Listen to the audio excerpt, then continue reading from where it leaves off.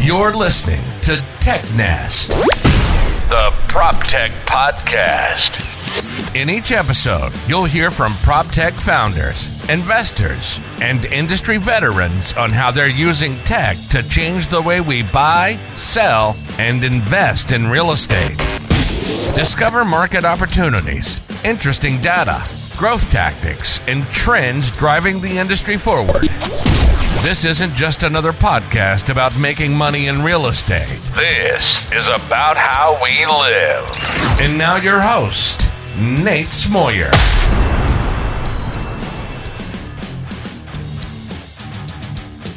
All right, it's not just enough to list a pretty home or apartment on Airbnb in order to stand out.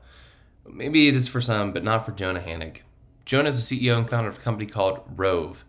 They set out to build an exclusive network of luxury, short-term, mid-term rentals, ideal for those traveling and working.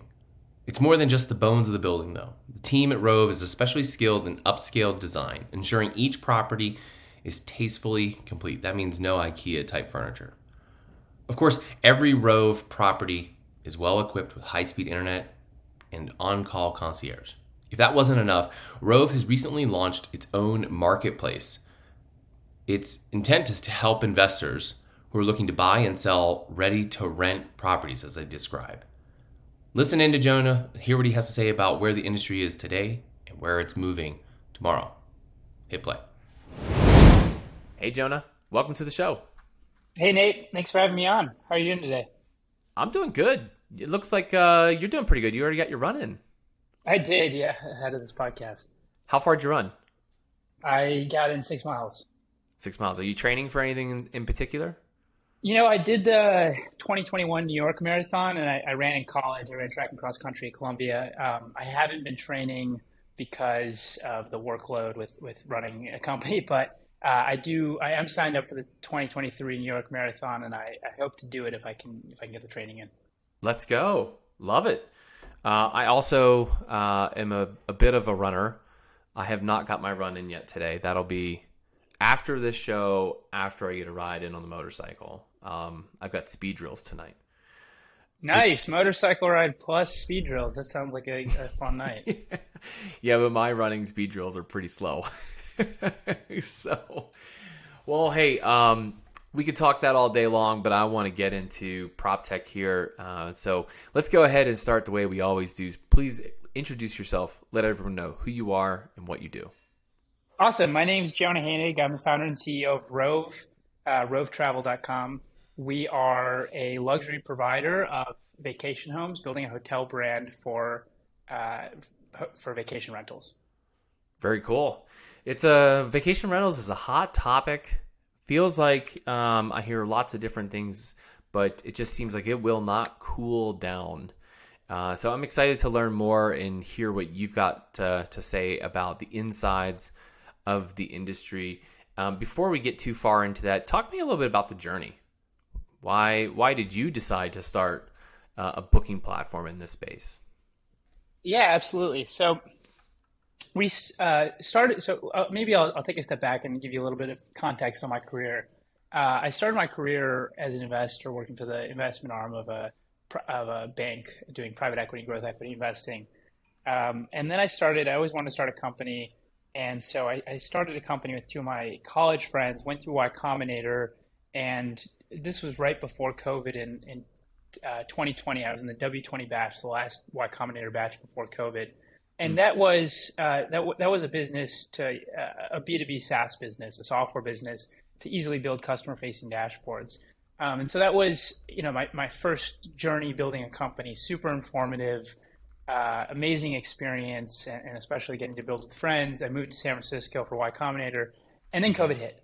And so when COVID hit, we, as a company, were working remotely. And so we moved to Southern California, and I was staying at different Airbnbs with my co-founders and a few other Y Combinator founders. And it was really an amazing experience. I really loved being able to work remotely, co-locate with friends, and we were in La Jolla and San Diego, so we could actually go on a run or a hike or go surfing at 5 or 6 p.m. at the end of the day and then come back and get some more work in. And so the lifestyle was really convenient. But the properties we were staying at were not equipped for remote work and we're just generally inconsistently furnished. So I saw an opportunity to build and saw some unique business models in the space and an opportunity to build really what Rove is today, which is a luxury, remote work friendly hospitality brand. I have to share with you, before we moved to South Dakota, my wife and I decided we're going to go visit. So we came in February, which may not be the month people think of traveling to South Dakota for the heck of it. We booked an Airbnb downtown, and we still had to work though. We didn't really take a vacation. We just wanted to see what it was like to live there for a week. And I was in the bedroom using the bed as my chair and this nightstand that was awkwardly really low as my desk. And my wife was at the kitchen table, and that was the 2 rooms of the apartment. And it was something we should have given more thought to. It was horrible. The quality of my work that week had to be significantly less, and I think it was something that I had underestimated what a good area to work in can produce.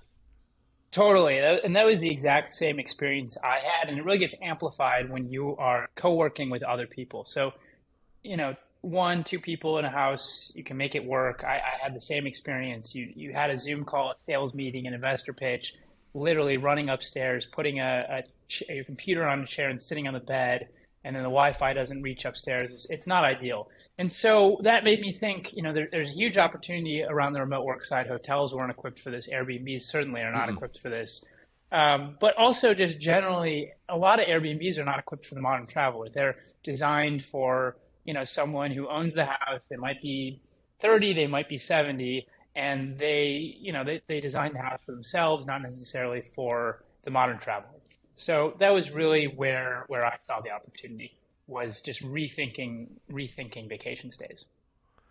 Yeah, I love it. And you did mention, you prefaced with a little bit luxury. Is it luxury because it has the space? Is it the internet? What is it that you're looking for that coincides with not just being, ready for someone to work? Because in theory, that could just be a desk and, internet. So what brings that together to be luxury and remote work ready?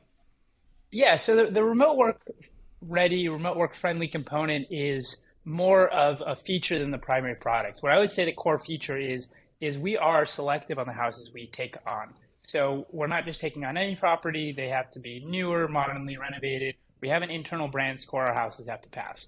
So typically that means renovated or newish bathrooms, kitchens equipped for dinner parties. We oftentimes are equipping the kitchens, and then modern furniture. So we actually have a team of professional designers, which we go into a house when we partner with the homeowner, and we do a 3D Matterport of the house, send it to our designers, and then they come back and we make recommendations on either fully furnishing the house ourselves or removing furniture items, replacing them to meet our brand aesthetic from a design perspective, and then just thinking about all these other things that modern travelers want, like kitchens equipped for dinner parties, being able to actually have place settings for 12 people in a 6-bedroom house, and then the remote work component. So we do put in desks in the bedroom, standing desks with a monitor, an ergonomic chair, keyboard and mouse.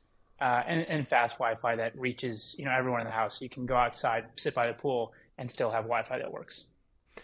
I might be just behind the times, but I think that's the first time I've heard someone talk about leveraging Matterport and remote designers, because I was going to ask about that. I was curious, where are you finding these designers? Because if you're more than one market, it's got to be expensive, sending your designers there to every property and having them walk and then pick out and source, but you're doing an on-site Matterport and then can send that to wherever your designers may be. Yeah, so exactly. We do have, in New York City and the Hamptons, we will have designers actually come out on the properties and see them. And we partner with, especially when we're furnishing a property, we partner with third-party design firms that know the aesthetic and brand standards that we're trying to hit, and really we're partnering from a logistics perspective to achieve that. Got it. Are there I'm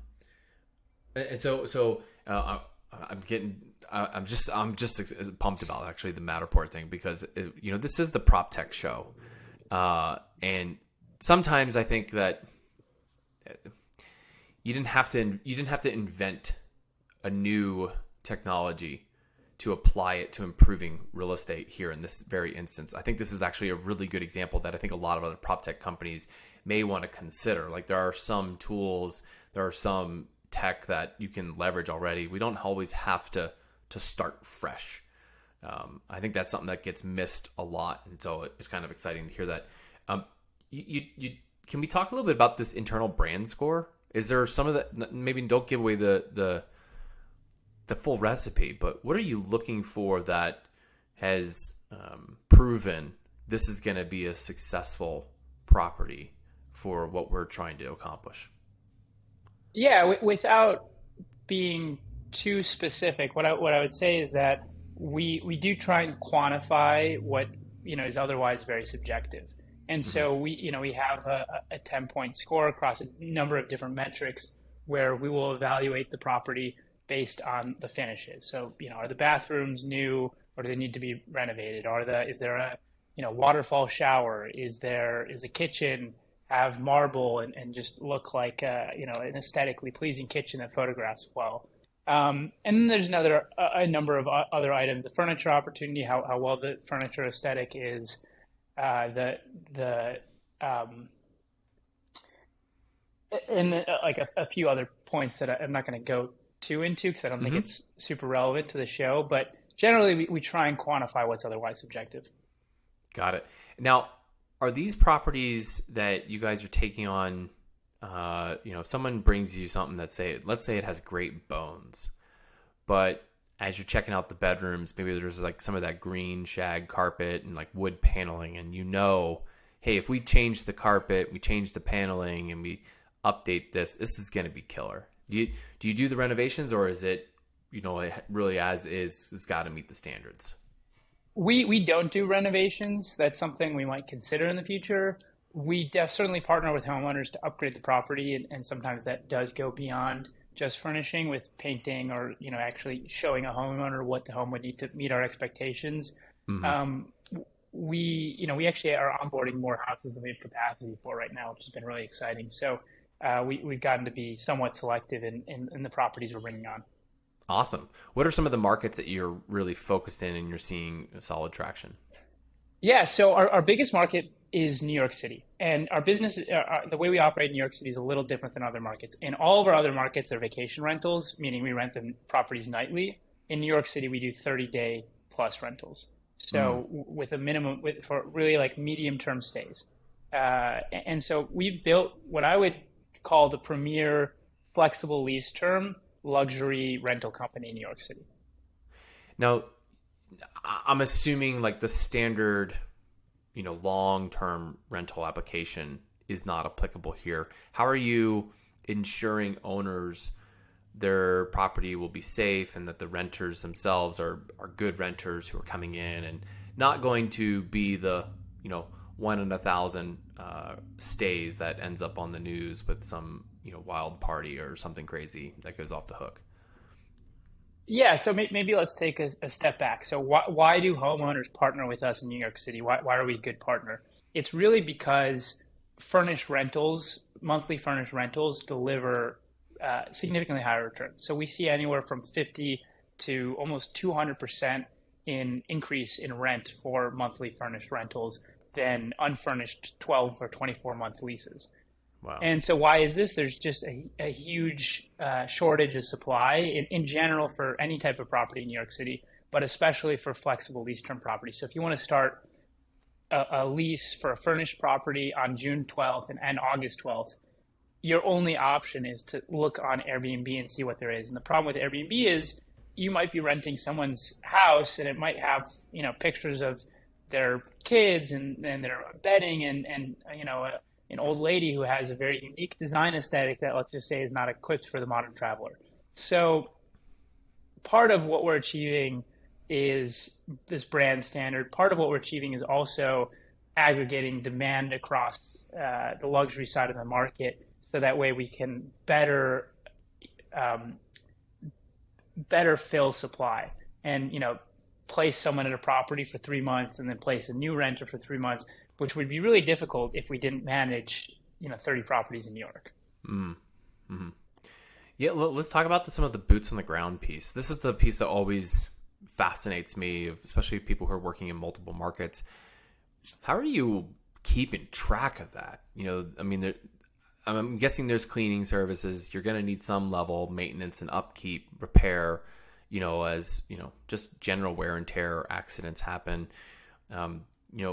Assuming these are contractors or other vendors you work with, or do you also have them in-house?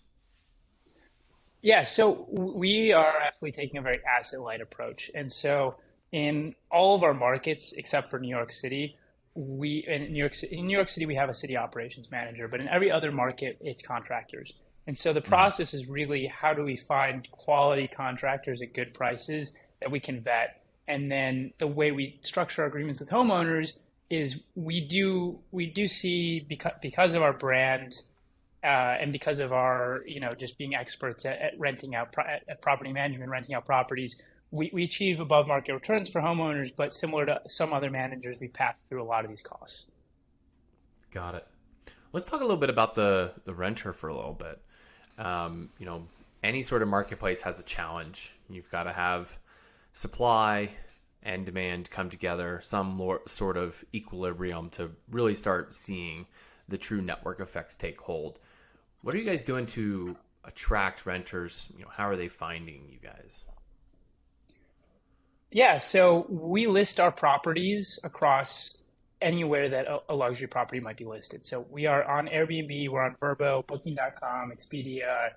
In New York City, you'll find us on StreetEasy, on Zillow, for monthly rentals. And so our approach is that we want to be a vacation club without the membership, basically. So, this curated supply of super high-end villas, but you don't have to pay for a monthly membership or, some kind of exclusivity. You can book it on Airbnb or through our website.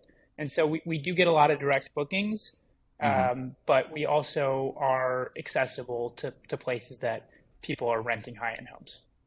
Is the vision to always aggregate, or to syndicate your listings out, or to one day truly own all of that and have the majority come through, or are you agnostic to either direction that ends up going? No, we want to always be listed everywhere. I think, over time, as we have repeat customers, we certainly are excited about having more and more direct bookings, and I've been pleasantly surprised by how many direct bookings we're getting.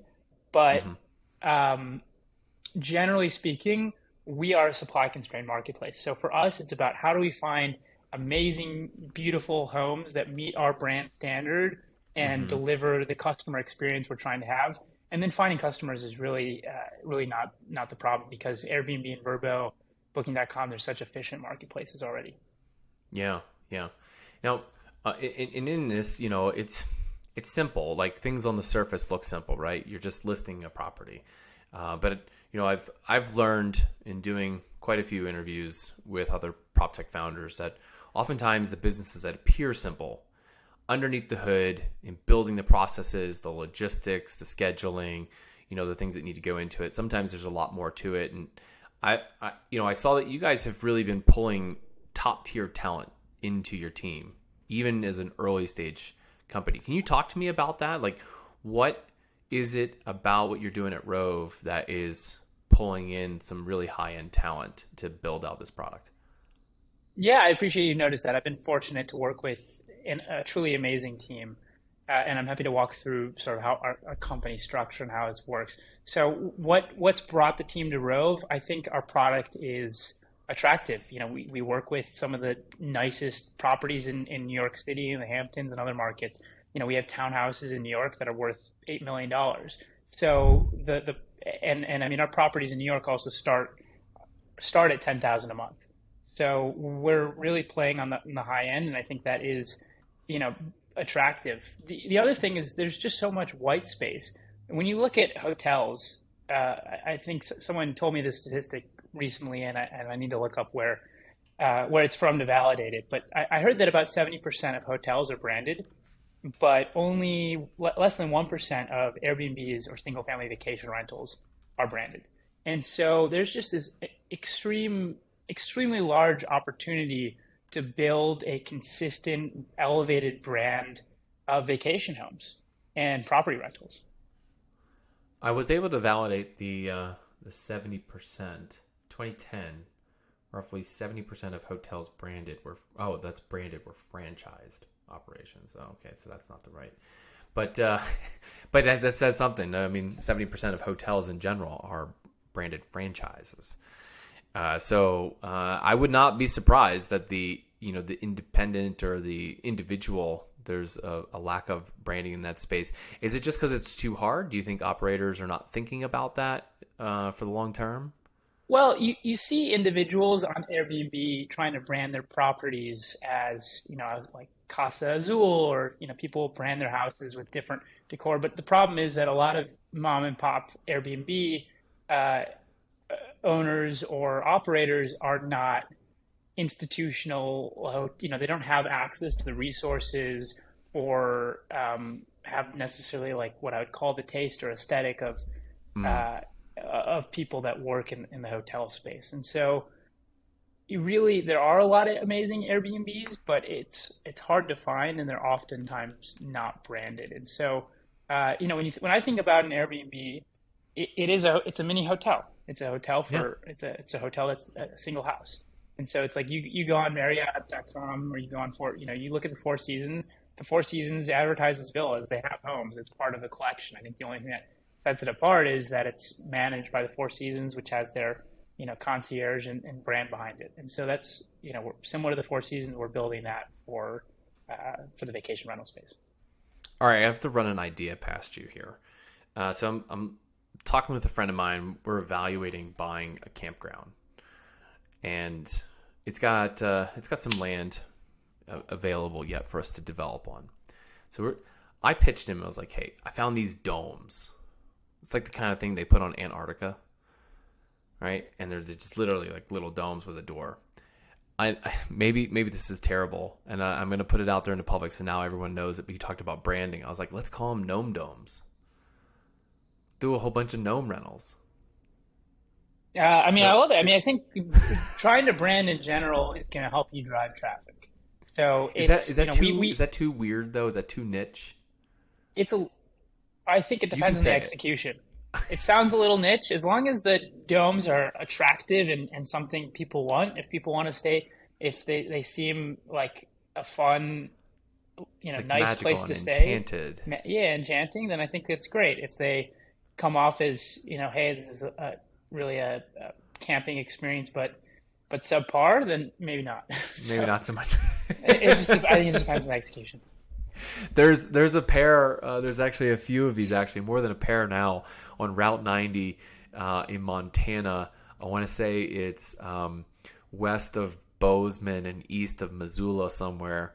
And there's a few of these hexagonal paneled clear domes up on a hill, just sitting on wooden platforms. I think that they're that's someone's side hustle, because the only thing in the area is a few random single wides. But maybe one of these days I'll stay there. I want to sorry for the digression. I'll keep moving here. So can we talk a little bit more about the types of homes? I'm curious of are they all new build? Are they do we looking for 5-bedroom up? Can they be good for two people? You did mention townhomes in New York, so I'm imagining the style of home may vary depending on city. But trying to get a feel for what could I expect when I go to a Rove home.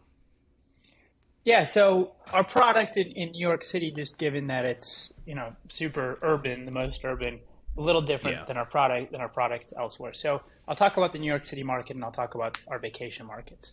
In New York City, we don't have any 1-bedroom or studios. We do plan to add that to our portfolio, but it's really 2-bedroom and up. I'm actually at a Rove property right now. You can see me. You can see it. So really large, well furnished living rooms. That's in New York? This is in New York City. That is take a the look at biggest kitchen. room I've ever seen in an apartment in New York, personally. Yeah. So we look for large living rooms with a loft-like feel where, a family or friends can gather, bedrooms with enough space for, a closet and you can walk around in and fit a desk. And, newly renovated kitchens equipped for groups.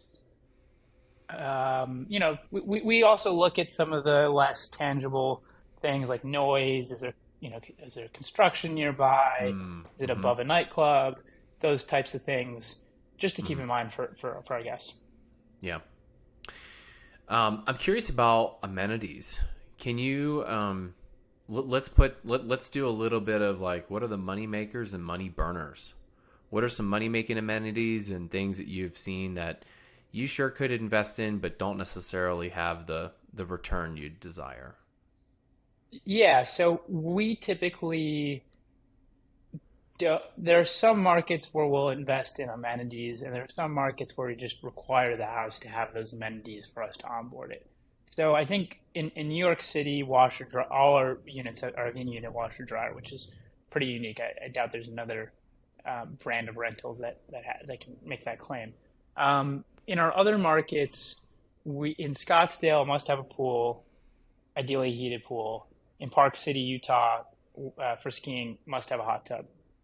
And in many cases, we'll partner with the homeowner to put in a hot tub, perhaps splitting the cost or reducing our fee for them to put in a hot tub.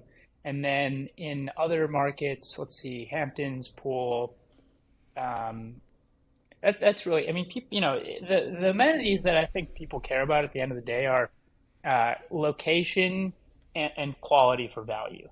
And pool is nice, hot tub's nice, but everything else is pretty secondary. So is this a nice house that I want to have my family at, that I can that I can have a dinner party and go swimming and be in the location that I want to be in? People specifically want to be in the West Village in New York or in in East Hampton, and are willing to pay a premium for that. And so we are targeting those supply constrained markets and really trying to build this, Four Seasons brand for select houses that meet our criteria. What about pets? We try to be pet friendly in almost every property. There's a few exceptions, but we welcome pets. See, I'm in a few short-term rental groups, been on Facebook, and I think one of the communities on Twitter. And I've seen this debate come up. Does it really drive that much more bookings if you allow for pets, or have you, and perhaps you're in a different category where that just hasn't made a dent on your business? It certainly drives bookings. I haven't quantified it personally, so I don't know, but anecdotally, I can tell you that I see a lot of pet requests coming in, especially in Park City and Scottsdale. Yeah. The vacation rental hospitality space, we've had a few conversations on this show with different companies. There's been a bit of a convergence of like, what is vacation? You said midterm rentals. We hear the term short-term rental. Is that something that you think about as you guys are building out and executing on your vision? What is your role in helping define some of those terms? And I think even the fact that we're still trying to figure out some of those terms tells us maybe a little early, yet still there's a lot to be developed. Or do you think that's just a bit of a distraction and it doesn't much matter? Yeah, I mean, I don't think it matters too much. I think having concise or clear terms to understand what the different rentals. I mean, I think when most people think of vacation rentals, or when I think of vacation rentals, I'm typically thinking of Airbnbs and larger single-family vacation homes. And when you think of, typically if you're talking about hotels, you would say I'm staying at a hotel or the specific hotel name. But Airbnb, vacation rental, for medium-term rentals is an interesting and newer space, because at the end of the day, that's property rental. But what's interesting is I think COVID especially has really increased the demand for furnished property rentals, where people want to be more flexible, they want to be nomadic, they want to be able to move. Maybe they're required to for work, maybe for personal reasons. I'm sure it was big before. I think that you have marketplace dynamics. So I think there's, more demand now, and there's also more supply now. And as you have more supply, it helps increase the demand and creates that marketplace flywheel. Yeah. I think it's probably one of those things that we'll debate in the industry, but I'm not so sure how much the consumer cares about. They know what they're looking for generally, and as long as they find something that delivers on the value that they were seeking, it can be a good experience, whether it's referred to as vacation rental or hospitality industry. Maybe doesn't much matter. There's also, it seems to be a continued growth of interest from investors, both on the venture side, caring about, the tech that's powering this space. But I'm curious what you're seeing from individual investors. Is the appetite still growing for wanting to get a slice and a piece in the short-term rental, vacation rental space? And then similarly, institutional. Are you hearing more institutional investors trying to figure out their way to buy into this space? Yeah, so I'll talk about the venture world, and then I'll talk about the institutional world. So from a venture perspective, certainly there's a lot of growing technology that is generally enabling these types of stays.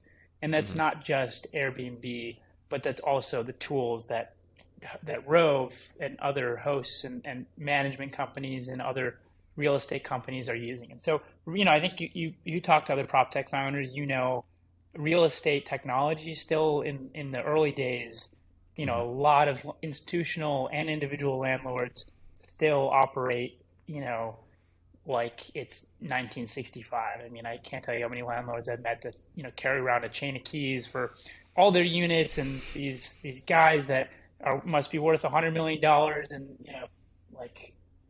are dressed like, baggy jeans with worn out shoes. It's cool. But there's a lot of room for technology to improve the experience for both homeowners and renters. And so specifically, getting back to your question about the venture world,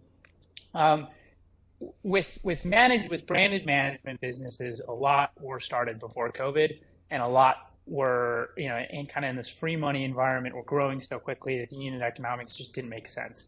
And so several blew up during COVID. I think that there's a lot of the technology that's shifted has allowed the unit economics of these businesses to be much better. And so specifically with Rove, because we're focused on the high end of the market, our property, we don't onboard properties where we don't expect our net income. So like after the total booking value, after our owner payment and all the operating expenses, Rove net income to be at least $20,000 a year. So by focusing on higher end properties, our margins are just higher because there's certain fixed costs associated with, whether it's a 4-bedroom mansion a 4-bedroom villa in the Hamptons, or a 4-bedroom, farmhouse upstate New York. One might drive 10x the revenue of the other, but the fixed costs associated with getting those houses to Rove standard are pretty similar.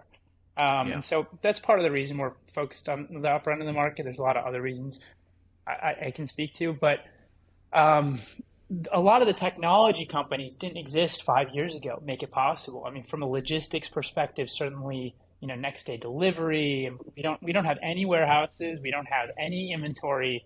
We effectively, use logistics and drop shipping to get our properties ready in as little as 7 days between, contract signing, go date, and guest in.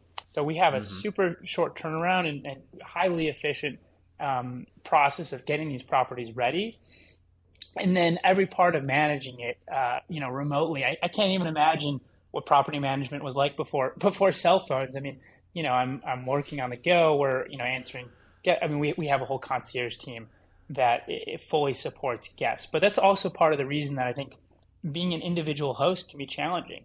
You're wearing 12 different hats. We have a procurement team, and we have designers, and we have a support, concierge team 24/7 answering guest requests. Last night we had a lockout at 1 a.m. in one of our units, and 5 minutes later we were able to reset it was it was an electronic lock. But I think if we think about how this chain of processes worked, the guest contacted our concierge contacted our city operations manager, our city operations manager reset the digital lock remotely. If it had been 10 or 20 years ago and that lockout happened, they would have had to call the cell phone of, maybe a concierge team, if it was possible to have that remotely. Probably wouldn't have been possible to support a remote staff 10 or 20 years ago before Zoom and remote payroll and all these things. And so, you call a city operations manager and he would have had to call a locksmith or come there himself because a digital lock didn't exist either. So, every step of the process is not only more efficient, but also, we're able to do it in an asset-light way where, we don't necessarily have, we don't have like full-time employees on our staff for this. We have contractors that we're passing through costs to homeowners that we partner with, but provide amazing service and above market returns to.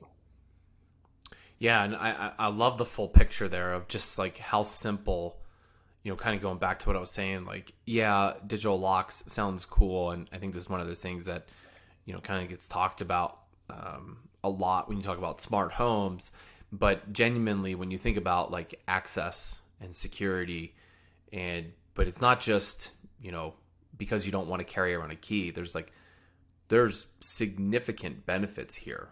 If for some reason either the guest accidentally changes the code, or they literally don't know how to enter the code, or they don't follow the instructions or something along those lines, like you have that ability to like reset, and control the access remotely. And I think there's also this degree of service that is that like you can provide now that was not possible even 5 years ago.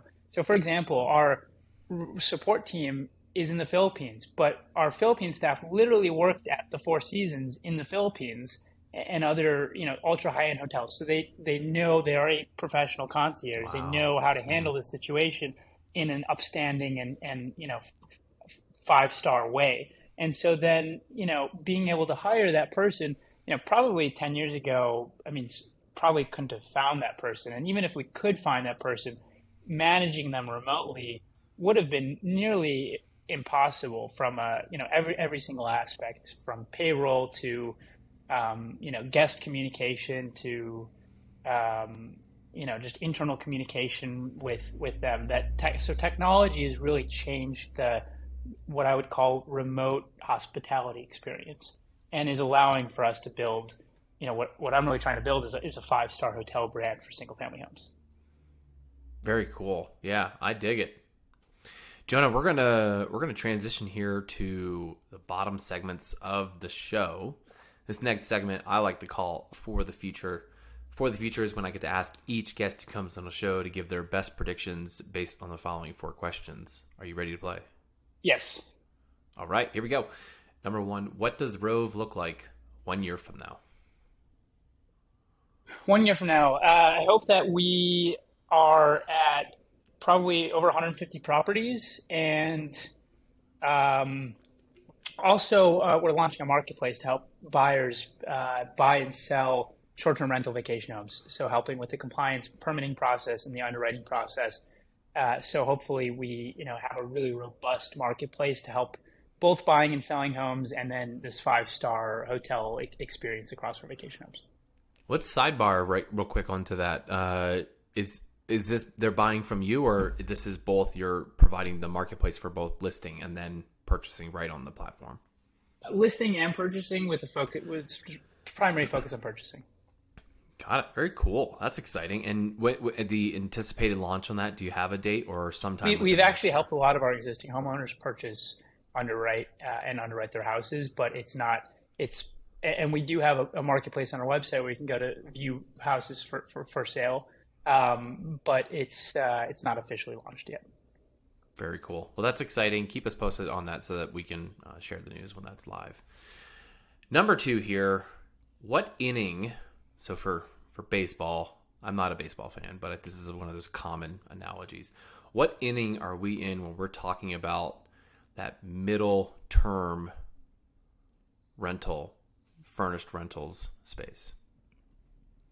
I would say third inning, maybe third inning. We're not in the first inning. Certainly furnished medium-term rentals exist, but they're going to be huge. Every institutional landlord is going to start building furnished monthly rentals because it's just a product that people want. I think buying furniture is expensive. Moving sucks. It's a huge pain point that people experience, and it's a big problem across the U.S. So, still early.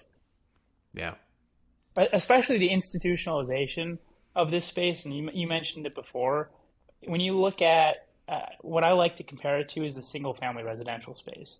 Before 2008, there were very few, if any, funds or operators of single-family homes, renting out individual houses in Nashville, Tennessee, or Memphis, owned by an investor like Blackstone or Invitation Homes or Progress Residential. And now there's, probably at least $100 billion of institutional capital. And I think the same thing's happening with the short-term rental space and the medium-term rental space because the yields are higher.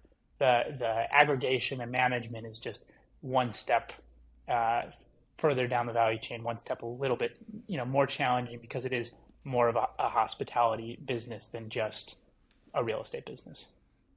Got it. Number 3 on For the Future, what's one industry trend you think will continue, but you wish would go away?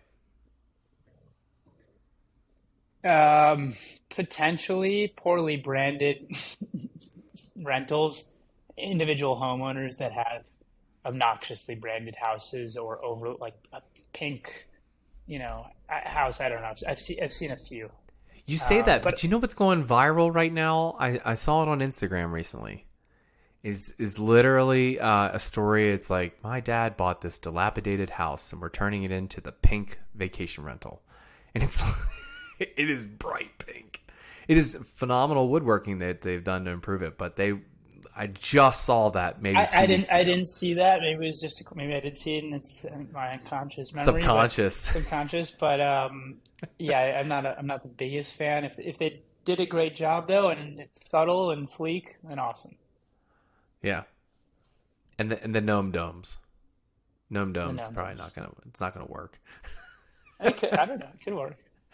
There's a market for everything. Look, if people rent the shoe and potatoes to sleep inside of, maybe a gnome dome, there's someone. All right, number 4 on For the Future here.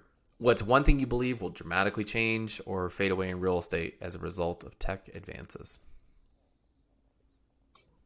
I'm sorry, can you repeat that? Sure. What's one thing you believe will dramatically change or fade away in real estate as a result of tech advances? I hope keyed apartments. I hope everything goes keyless. I still have keys to my apartment in New York, and to me that's crazy. Yeah, actually, as we're talking here, I was thinking about the fact that I have a keyless fob to my motorcycle, and I don't have to put it into anything. I don't have to turn it on. Once I'm near it, I can turn it on the bike and start it up and go ride. I don't understand why that can't be my front door. That would be wonderful, but one day. All right, well, we're going to get to the last 3 here, Jonah, so we get to learn a little bit more about you personally. First one, what are you reading? I'm reading I haven't really started it, but the Anthony Bourdain biography about the events transpiring before his death. Wow. All right. Number 2, who are you learning from? I've definitely learned a lot from you on this podcast. I don't know if that's a cop-out answer, but maybe... That's a first. I'll take it. We'll go with that. All right. I can retire the show. See you guys later. All right. Last one here. What inspires you? What inspires me? There's certainly a lot of amazing entrepreneurs that inspire me. I think also I've been meaning to read the Four Season Founders book. I've heard really good things. So I would say, some of the top hotel brands recently, as I think about the vision for Rove and the direction we're going, whether it's Four Seasons, Aman, Ritz-Carlton, those brands certainly inspire me. Very cool. Jonah, thank you for spending some time with us today. Appreciate you coming on the podcast, and this is a whole different category that we've been able to cover in the past. I appreciate the fact that you guys are not just creating your own product and interface and tooling, but leveraging other existing tech and prop tech to make the experience better as part of that. Before we close out, for those who want to connect with you and or learn more about Rove, where do they go and how do they do that? They can email me, jonah@rovetravel.com. There it is. And possibly see you again later this year at Blueprint. I'm a 50-50 if I'm going this year. Are you going this year? I'm planning to. Yeah, it was good seeing you last year. Yeah, well, Vegas has not won me over. That's the hiccup. So maybe I can get past that and just hold my nose while there. But I want to see everyone again. But hopefully we'll have a chance to catch up in person. Yeah, that would be great. Thanks so much, Nate. Thanks for listening to TechNest, the PropTech podcast. Find all the links and resources mentioned in this episode on technest.io. You can get future episodes delivered to your ears directly by subscribing to the podcast on iTunes, Spotify, Google Podcasts, and all other major podcast apps. Follow TechNest on social media to stay up to speed on new developments, resources, and announcements in PropTech. Your support is greatly appreciated. There's 2 ways you can directly support this podcast. Share episodes you find interesting, and then leave a review of the show in the App Store. From Nate and the TechNest team, thanks for listening.